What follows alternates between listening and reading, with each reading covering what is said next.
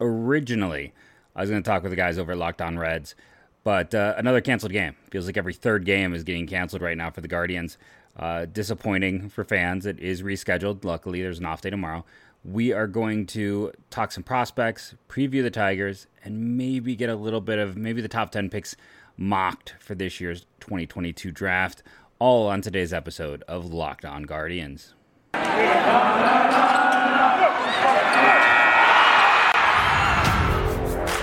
You are Locked On Guardians, your daily podcast on the Cleveland Guardians, part of the Locked On Podcast Network, your team every day.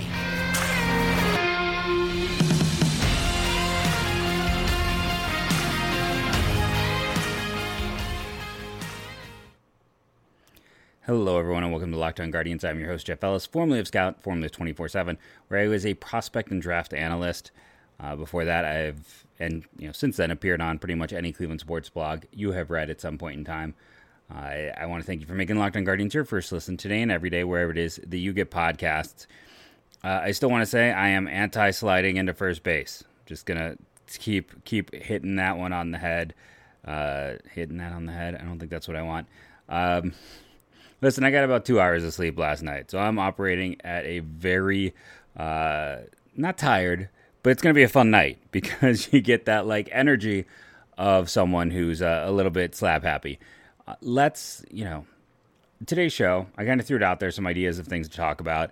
Wanted to see what the Twitterverse would respond and say. Because, like I said, originally this was going to be a crossover episode. Unfortunately, that did not come together. I've been kind of itching to talk draft. In my own time, baseball-wise, that's where my focus has been. But unfortunately for me, it feels like the Cleveland fans just aren't that interested, which is a little bit mind-boggling for me just because I'm 40. And it feels like, the draft was essentially like crucial to every sport growing up. You're always looking forward to that draft.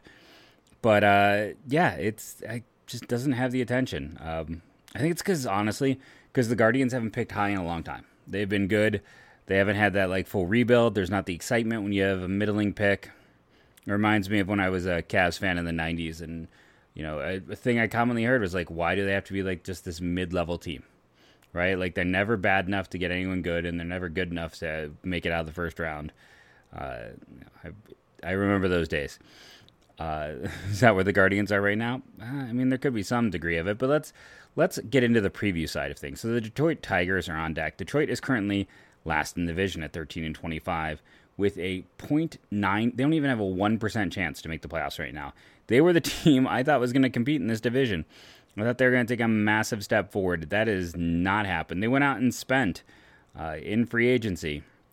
Many people considered them one of the big winners in free agency in this division. I was one of those people. So what has gone wrong for this Tigers team?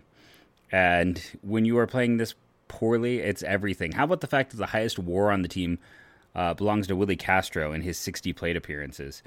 After the down year a year ago, he's rebounded nicely when given opportunities, appearing in 21 games, 60 plate appearances, .4 WAR. Austin Meadows has played well. He's been very much Austin Meadows. He's weirdly not striking out, but good defense, bad offense. Javi Baez has been okay. I think you'd expect more.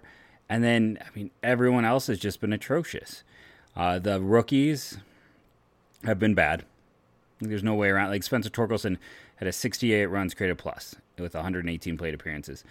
And this is the thing, rookies, it's very rarely a straight line. How often do I say that? A lot. But it's because it's true. And it's just one of those things that player production, you can't sit back and just expect everyone to follow a typical curve. It doesn't always work that way. And there's a lot of, because if that was the case, Matt Laporta would have hit 300 home runs for the Guardians. It's just not to say that Torkelson is going to turn to Laporta. There's a small likelihood of that. More to say that, he may not find success in year one. He may not find success in year two. I always think about Justin Smoke when he was the top first base prospect in baseball. It took him till he was almost 30 to eventually find success with Toronto, right? Where he finally had a good run for a few years there. But again, this isn't to say Torkelson's on any of those paths. We'll have to see. But just, again, you never know. As much as we get excited about prospects, It's kind of like when people ask me why, I get a lot more conservative with prospect evaluation and draft picks, why I'm not just a ceiling reacher. It's because your outcomes are it's so hard to get anything. It's so hard for any success at all that I end up just looking for players I feel like are pretty safe routes to major leaguers. Because getting a safe future major leaguer is fantastic. It's such a money saver. Even if they're just about league average, that's still a huge money saver overall for an organization. Robbie Grossman's fallen back. I mean, it's everyone. Miguel Cabrera, has had the statistical numbers. He's actually got a good runs created plus, but he's been so bad defensively. He's bringing no value to them. Offensively, this whole lineup has been a disaster for them. And in terms of pitching, like Tarek Skubal, who I really liked out of the University of Seattle. I remember when he was hurt.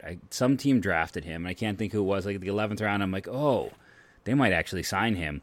That's a great thing because he was hurt. And, he had again, let's talk about non-traditional curves. He had a kind of a rough year last year as a rookie. He's been really good. 1.5 WAR, a FIP of 2.07, an ERA of 2.5, and he's got a bad BABIP. So he's actually been unlucky. Skubal's been excellent. He's looked like maybe the future ace of this team. Casey Mize, who finally kind of lived up to the hype a year ago, is struggled out of the gate for them. Eduardo Rodriguez has been good but not great. But, I mean, solid. I don't think there's any buyer's remorse there.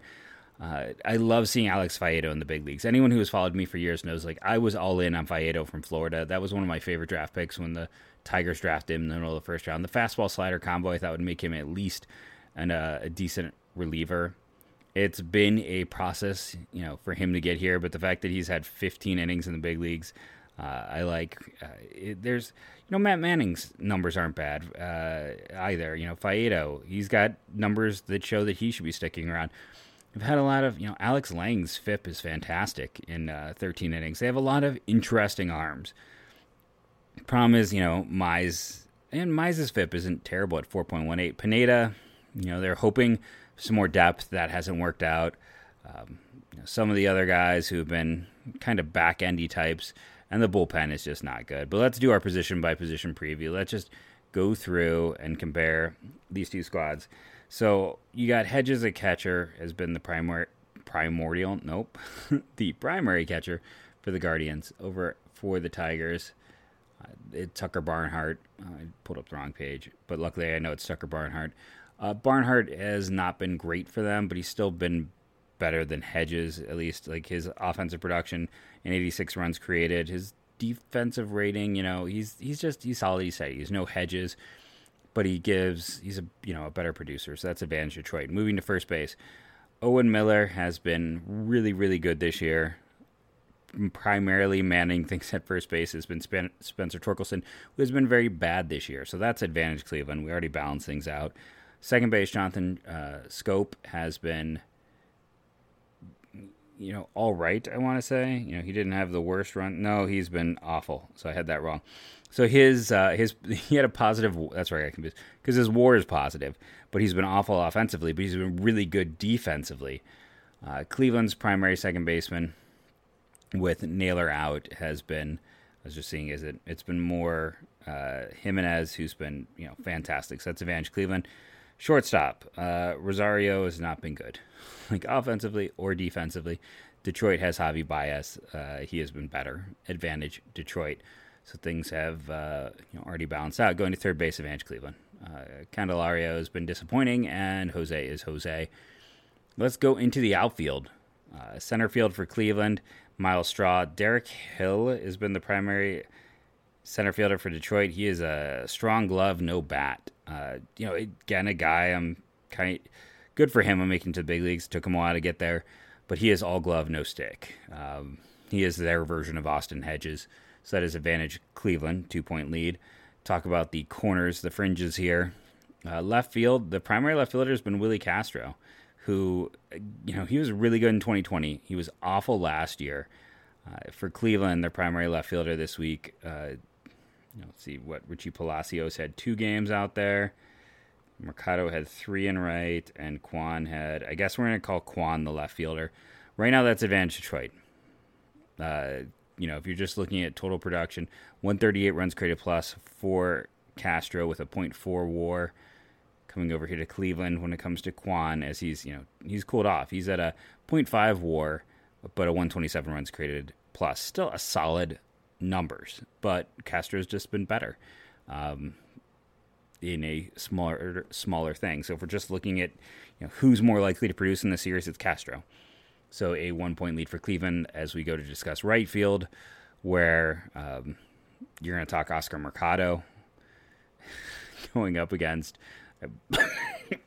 excuse me, Robbie Grossman. Now, Grossman's been really, really not so good this year. His overall production, 86 runs created plus, so below average with bad defense. Now, I say he's been bad, and 86 with bad defense. We come over and we talk about Mercado here, who's been the starter for Cleveland since Naylor went on the disabled list. Mercado has a 91 with slightly not as bad defense of ratings over Fangraphs. So that's advantage Cleveland by the smallest of margins, but still an advantage. It's a 2-point advantage. Then you move to DH. Right now, Miggy is better than Franmil. Overall, maybe not, but right now in terms of production, that's advantage to Detroit. So at the end of the day, it's like catcher and first cancel out. Shortstop and second base cancel out. Third and DH cancel out. Center, the corners cancel each other out. 1-point advantage in center field for Cleveland. Starting rotation is right now advantage Detroit. Eduardo Rodriguez has been solid. Tarik Skubal has been excellent. He is the best pitcher no one is talking about. He is, last year at this time, by the way, that title belonged to, let me look at his name as I'm forgetting, Spencer Turnbull.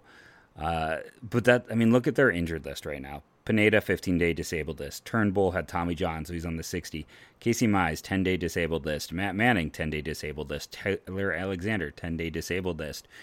Going further down, Kyle Funkhauser, 60-day. Jose Cisneros, 60-day. They're also down Austin Meadows. We won't see him in this series with a vertigo. That's always scary when that pops up because you don't know when it's going to go away. And it's also interesting because, that's also what Clint Frazier had. Those are the two Georgia kids in the same draft class who are always compared against each other, and now they both had the same weird injury. Victor Reyes, who's been good bat, no glove for them, is out there, and Jake Rogers, the rare Tommy John for a non-pitcher. But yeah, Faedo's been all right. I'm going to be, I wish he was pitching this weekend. Or no, he is pitching this weekend. He's pitching Saturday against Bieber. It's probably the game I'm most intrigued to watch just because, for me, I'm like, I'm going to watch Friday. It's about seeing Skubal because I don't have a lot of faith in Savale. Faedo, Bieber, that's great. And then I don't know Brisky as well. McKenzie, of course, is fun to watch, but this is the one that has me. Both sides of the ticket are interesting to watch. In this weekend series, Skubal, Faedo, Brisky versus McKenzie, Bieber, Savale. It's a slight advantage, again, to Detroit because Skubal has been excellent. Faedo's been solid in 2 starts. And Brisky, it's not like he's been bad.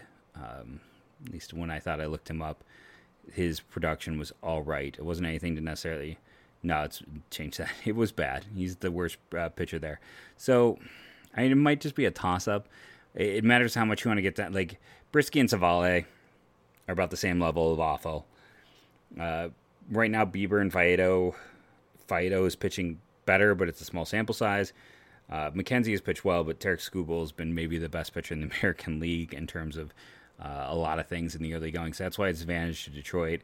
And then bullpen, that's advantage Cleveland. Even with the implosion the other day, Detroit doesn't have anyone you really want to count on. Fulmer was great a year ago. He has not been good this year.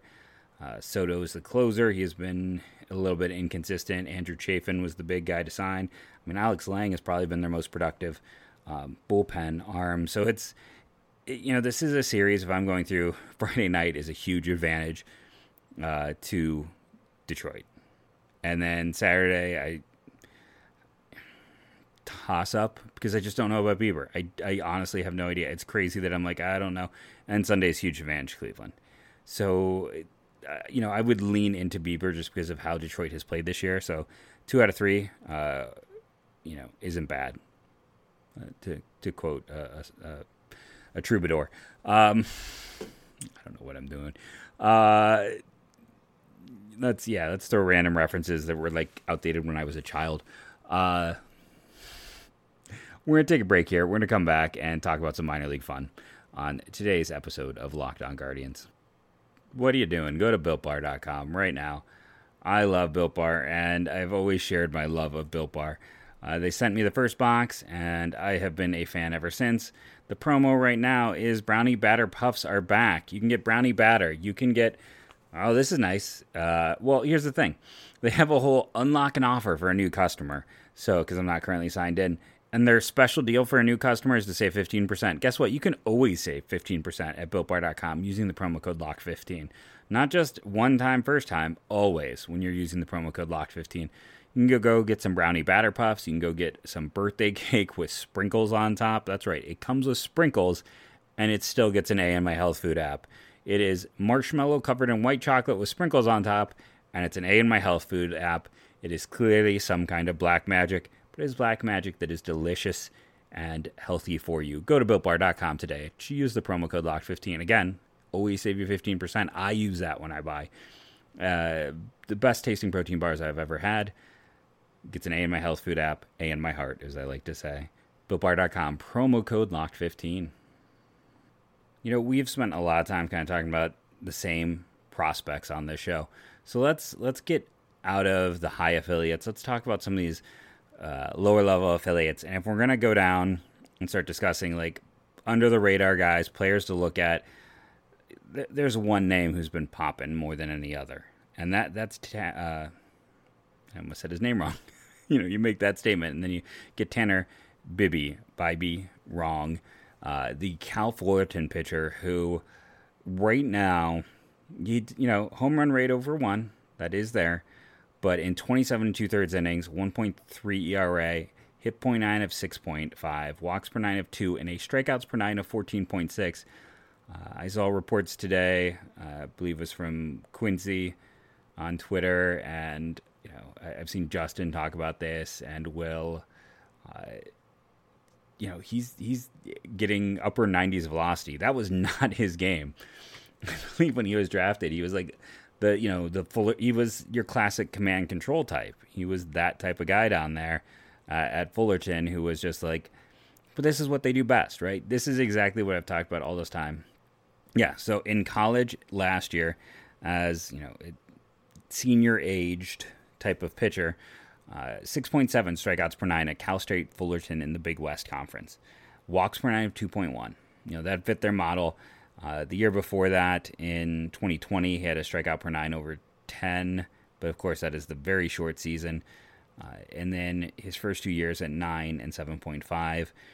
He was never dominant in college. And, Fullerton,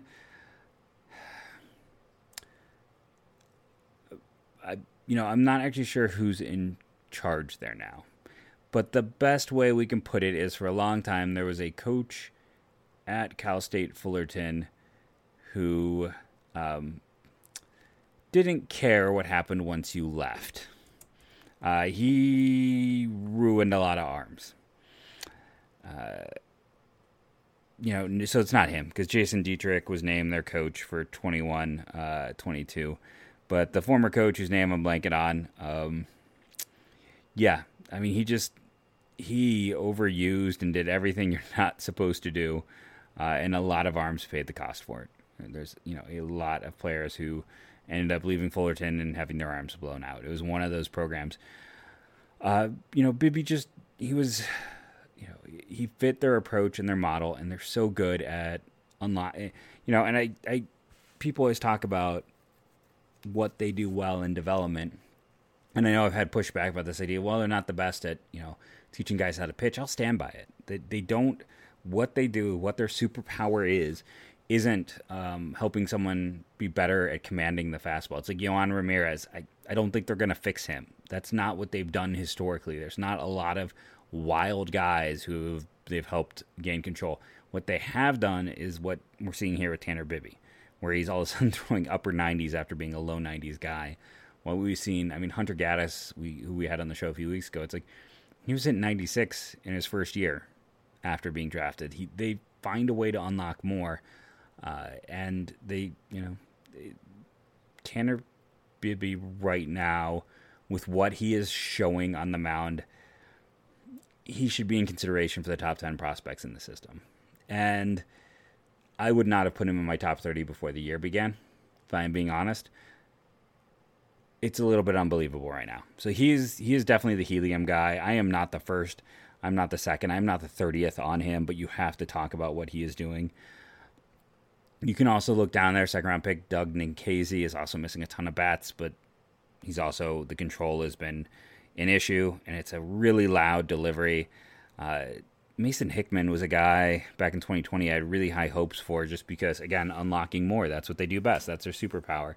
He is missing bats, but his control has been a bit of an issue so far this year. Again, small sample sizes, but it bears watching. And I feel like who's performing well offensively, Angel Martinez and Jhonkensy Noel are kind of standing out, I would say. And Joe Naranjo, who we've talked about on the show a bunch.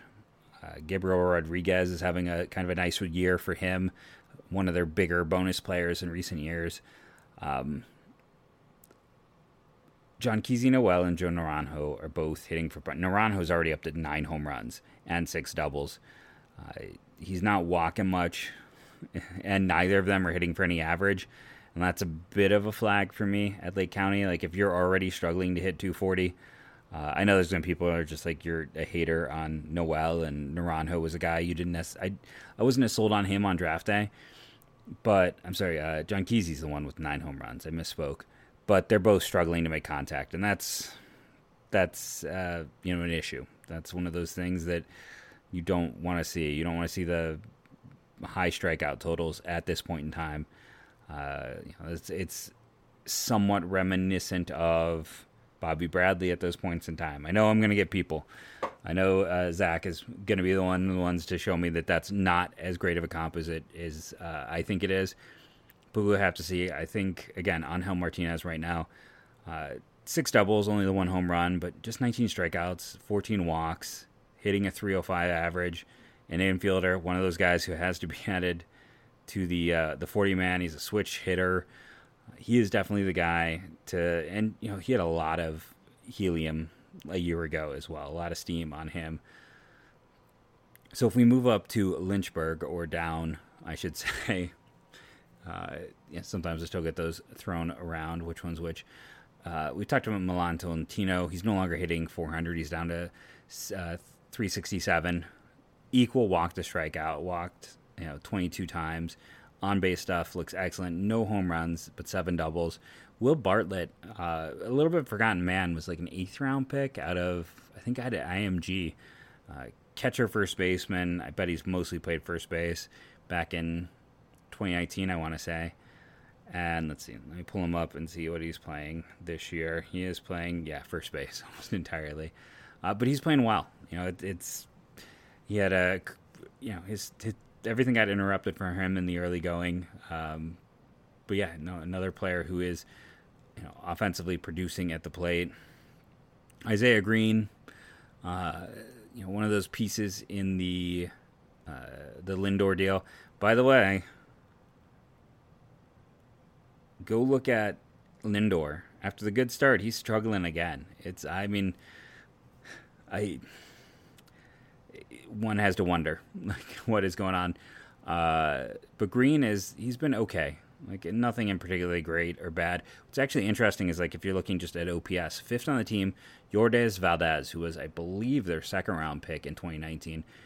He was one of the best defenders in that class. So if he can be close to a league average bat as a shortstop, that makes him incredibly valuable, because he could be a 65 grade shortstop. I always hate to put a 70 on anyone in low ball, but he's there defensively. So when you're looking at the fact that he is actually performing like that, I'm like, okay, that gets my attention, because we already know the defense is there. And you have to talk about Jake Fox. Again, all right, but he's walking at such a high rate, and he's 19. Age relative to the level matters. So, there's that. In terms of the pitching, Trey he's not a ton of innings. Trey Benton has been kind of a guy who we've seen the velocity go up on. Davis Sharp has had a lot of positive reports. He's probably the star at this level, if I'm being honest. And if you're wondering why he's the star, well, a 1.06 ERA, a walk per nine of 1.6, and a strikeout per nine of 13.2. Jack Leftwich, one of those Florida arms who didn't develop properly in his time in Florida. 13.1 strikeout per nine, 2.7 walk per nine. Trenton Denholm, who I've connected to the Guardians way back in 2020. I thought they might draft him. It was a shortened draft. They didn't get him. They came back and got him in day 3 last year. The ERA, people are going to look at it at 5.48 and be like, what's the big deal? The walks are high at 5.5, but he's kind of one of those guys who's learning how to harness stuff. He's another player who's seen his stuff jump since he joined this system, and you can keep going down. Will Dion, who was from a recent draft class, 11.2 strikeouts per nine, 2.6 walks per nine. They are, as a group down there, missing all of the bats. Akron is a lot of fun, and obviously Lake County has its own set of fun players. I guess talking about sitting there talking about Tanner Beebe and Mason Hickman and the like, but.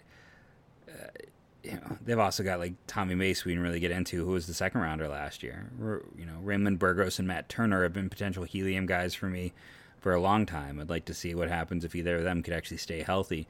Lenny Torres, I didn't even talk about down there. That's what's really fun if you're a Guardians fan, right? Like that they just have players for days throughout this system, and that you have those sleepers that, like I said, you can sit there and how many people have legitimately really spent time in Tanner Beebe or Trenton Denholm and these guys who they just keep adding velocity. They keep finding ways. They keep finding more interesting arms, and they just keep excelling in finding, just, I don't know if I want to say another level, but yeah, essentially they're leveling up all of these arms, and it's leading to this point where it's like every single level has at least 3 to 4 interesting arms. We're going to take a break. We've already gone super long. I need to do a segment 3. So we're going to do like a 10-pick mock for segment 3, just to kind of discuss what I've been, not even what I'm hearing, just what historical data shows. Listen, our good friends over at BetOnline, you know them. I need to go look at the lines later this week. Tomorrow we'll go look at the line for Friday, just because, again, I feel very strongly that the Tigers should be huge favorites on Friday. The Guardians should be huge favorites on Sunday. So if that's your thing, you want to go to our partners at BetOnline, the number one source for all of your betting needs and sports info. Find all the latest odds, news, and sports developments, including this year's basketball playoffs, Major League Baseball scores, fights, and even next season's NFL futures. BetOnline is your continued source for all sports wagering information, from live betting to playoffs, esports, and more. Head to the website today or use your mobile device to learn more about the trends in action. BetOnline, where the game starts. Okay, so need to do the pause there. Normally I pause the show to write that down, but I did not today because I'm just tired. So the draft is really interesting. I've talked about yesterday as I was live streaming the show that there is this essentially top 6 players, and then after that, all heck breaks loose, right? And you have the Orioles at 1. Now, the question is, do they take the consensus talent? That has not been their MO since Adlai Rutschman. But in that case, there was a clear number 1, and they took the number 1. Since then, they've gone well off board. Not well off board, but they've gone off board rather consistently. They have not drafted a high school player in the first round. Would they change that? And essentially, I think it's a 3-horse race. Drew Jones is the top player. Brooks Lee is the top college player, arguably. He also fits some system needs, but he's probably a third baseman, which is also Gunnar Henderson, their top infield prospects position. So if you're getting down to it's like, then the other guy you have to talk about is Jackson Holliday, where this is an organization bereft of shortstops. I've talked about that a lot of times when I've designed trades between the Guardians and the Orioles. And if the Orioles are picking one, the other thing is Jackson Holliday is kind of viewed to be, I feel like, Jones and Green are the big bonus players. And that Holliday, and to a lesser degree, Tamar Johnson might be viewed as a little bit cheaper. So For me, I honestly think it's going to be Lee or Holiday here. In my old piece where I'd write over at Scout 24/7, I always did like a pick and then a sleeper. So it's like I think they go Holiday because of their complete, total, and utter lack of shortstops in system, and that is such a valuable position. And it's kind of crazy that you look at the value that Houston placed on that position over the years. The front office came from there, and they've like ignored it. This is a good shortstop class. You could get maybe a Mickey Romero in round 2, who's someone that I have in my top 30 players. He could be someone who they could conceivably get in the second round. That Orchard Lutheran program is really strong. People I talk to absolutely adore him. Like, he is that guy who's going to get, but he's probably the guy who's going to get drafted higher than people think. Like, he has some big fans. So I think I think Holiday is the guy. I think he just keeps moving up boards, and they'll feel comfortable taking Matt Holliday's son and getting that shortstop their system does not have at all. So the D-backs will go. Drew Jones isn't getting past them, and I do think he is going to end up with Arizona. They love athletic profiles. He's the top player in the class. They don't have a problem, much like when Jordan Lawler was, to some people, who was the top player in last year's class. He was sitting there for Arizona, and they jumped. You can go with like when Corbin Carroll slid to them a few years ago. I loved Alek Thomas. I gave him a first-round grade. I thought I did not understand his slide to round 2. It's been to the benefit of the D-backs. So I think they will jump on Jones. So 3 is the Rangers. I see a lot of people talk prep with them. In the last 3 to 4 years, they've become one of the most conservative drafting teams. They used to be all upside, and you know what happened? They ended up with a very barren minors. I can think back to when I was writing at Scout, and it was like Ariel Jurado, Yohan Melendez, and Leodes Tavares were like the 3 guys we discussed for them. And people loved all of them. And it's okay if you don't know any of them, because, Tavares is kind of stuck around, but everyone else has kind of bounced. So, Josh Jung was a little bit of an overdraft. I'm trying to remember who they took last year. I know I should remember these things off the top of my head, but I just remember it was another college guy. I'm going to pause so I don't make myself look like a complete idiot when I'm wrong. Jack Leiter. They took, things get stuck in my head or don't. It's weird what sticks and what doesn't. They had the second overall pick. So, they've gone very prep heavy. I actually think Kevin Parada from Georgia Tech makes the most sense. Why? They've been a very conservative drafting team. 2, they don't necessarily have, I feel like, a high, they went out and made that trade for Mitch Garver hoping to fill their need at catcher, and it hasn't necessarily happened. Not to say that Parada is like a quick to the majors guy or anything like that, but you can never have too many catchers. You never have too many power hitters. He is both. It's like they're high-end prospects. It's like Cole Winn, Justin Foscue, Josh Jung, Jack Leiter. They don't have that necessarily catcher of the future, and I think Kevin Parada is probably too good to pass on for them, just in terms of what he can do and what they've looked at. Pirates at 4, if they're looking to save money like a year ago, I think Brooks Lee makes sense. Much like Henry Davis, you're going to get the guy and then spread out your bonuses.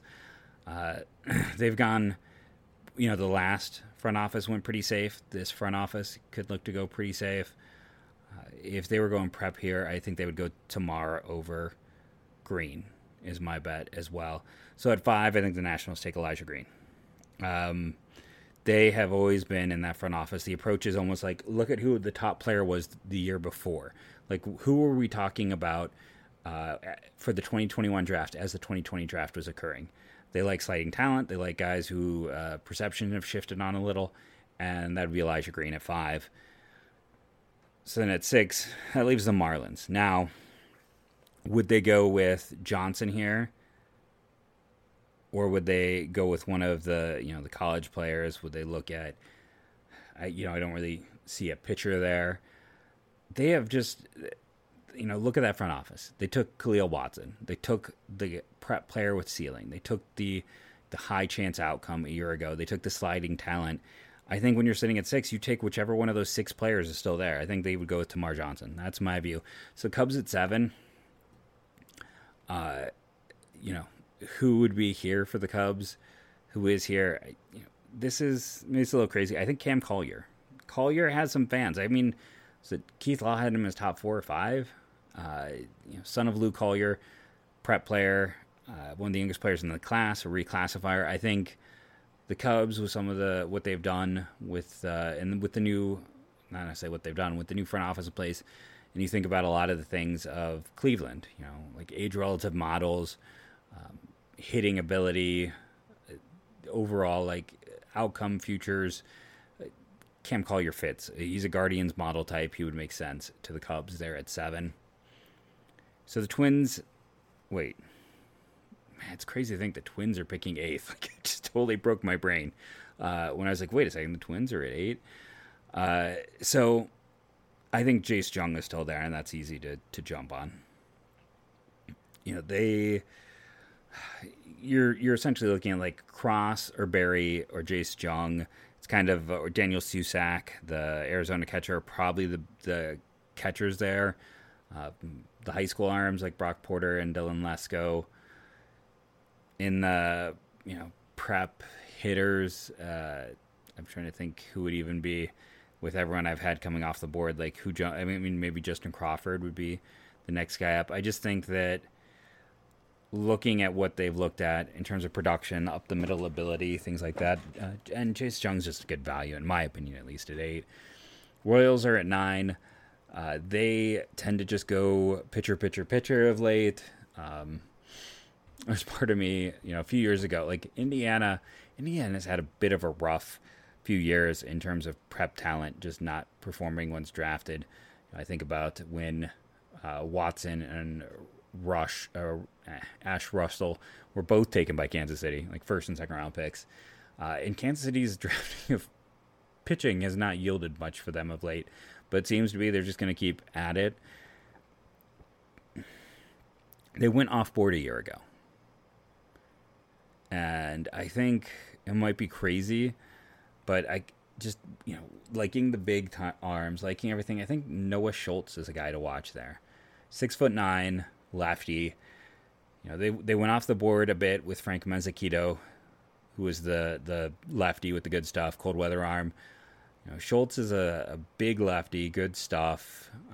We know size is one of those things that does matter to Drayton Moore, so I'm going to go a little off board there. So Rockies are 10. Now, they love power. They love, so they had been all college guys, and then the last 2 years they've gone with like high ceiling prep talent. A pair of outfielders in the last 2 classes that are high ceiling types. If they're going to go high ceiling here, the guy to watch is Justin Crawford. Like, there's some misconcerns, there's this and that. If they want a similar guy to what they've recently targeted, it would be Crawford. That is the player that kind of fits that approach. Would they instead, want to go for someone like Gavin Cross, Jackson Berry? Potentially. But I'm going to go with Crawford. I'm going to go a little bit off board here, a little crazy. Mets are at 11. I think Daniel Susac, most people have there just because they need a long-term catcher. He has played very well. He's got bloodlines. Catching is valuable position. They have multiple picks. They can gamble a little bit with that pick. So with the Tigers at 12, I would lean into one of the college guys. And I think Jackson Berry at this point in time, you might say, hey, they already have Torkelson. Isn't Berry just a lesser version? Yeah, I mean, he is, but they're just going to keep, I think, adding bats right now. Again, the pitching in this class is not good. So you're looking at Berry or Cross here, and I think they would go with the SEC production, just knowing that front office. Angels at 13. Dylan Lesko is still on the board. The Tommy John surgery, of course, scaring people off, but they weren't scared about Bachman a year ago. Kind of picked him a little bit earlier, who was undersized, and people were worried where it's going to have injury issues. I think they're just in a position where they can be like, okay, we'll just grab the top pitcher in this class, and hey, we only get him because he's hurt. So the Mets at 14. I think they take Cross. Like, him being on the board is just a value at this point in time. So they'll double dip the college grouping and just go out and land him.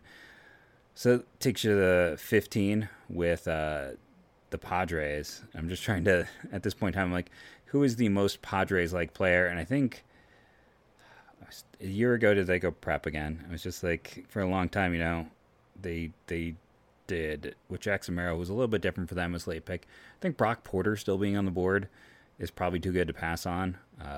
He's just probably be considered in most places the top prep player left. So, yeah, and then that takes us to the Guardians at 16, and that's, fortunately, if you are a fan of this, of other teams, well, this is Locked On Guardians, I'm going to end here at 16. So, when I'm going through and looking at the Guardians, you do look at some age relative models. You look at what they've leaned into in recent years, types and players, and the like. That's like the worst description, but the one name I keep coming back to is Logan Tanner. As a team that has been seeming to try to add catchers for what feels like forever, and they drafted Tanner Burns in the first round, right? So Logan Tanner makes some sense, just based on names. But he's caught really good pitching at Mississippi State. So you're getting a guy who you feel like can handle a staff. He was walked almost 14% of the time during his college career, struck out a little bit over 16% of his college career. So he's not missing a ton. He hit 15 home runs a year ago. He's down to 7 this year. So he's not hitting for as much power. If he had that power he had a year ago, he'd probably be off the board. Sorry, I had to run and fix something. Oh, super long again today. But he's a legit catcher. He can handle a staff. He is not going to, he's not necessarily young for the class. He'll turn 22 in November. But he's been highly productive. Caught, strong pitching. Nope. He caught, wow, brain is just falling apart. Listen, he can handle the position. He has played well at the highest level. He is probably the best defender of those 3 college arms with Susac and Parada. May have the lowest offensive upside of that group, but he is the surest defender, and he's done it in the best conference of the 3 of them. And he's been a starter pretty much from the day he got there. Well, 2020 is a weird year, but outside of that, in walk rate is good. The strikeout rate, he has good contact rates, which we know matter as well. So I'm just going to say, for a team that has seemed to put a focus on acquiring more catching depth, here is a kid who has the contact rates, can handle the position, and is a strong defender already. Just keep that in mind when it comes to the 16th overall pick in the Cleveland Guardians. I've been Jeff Ellis. This has been the Locked On Guardians podcast for today. A longie, but we covered a lot of topics. So I want to thank everyone for listening, rating, and reviewing. Ratings have been going way up. When you do leave a rating, I say a thank you on the show. Now, the actual rating and reviewing haven't gone up, but by ratings, I mean downloads, listens. The YouTube we're getting over 100 views for pretty much every full video, so I want to thank everyone who's doing that. Make sure to do the little thumbs up, like, and subscribe. Tell a friend, all those fantastic things to continue to help the show grow. I've been Jeff Ellis. You can follow me on Twitter at JeffMLBDraft. And as I end every show, go Guardians, go.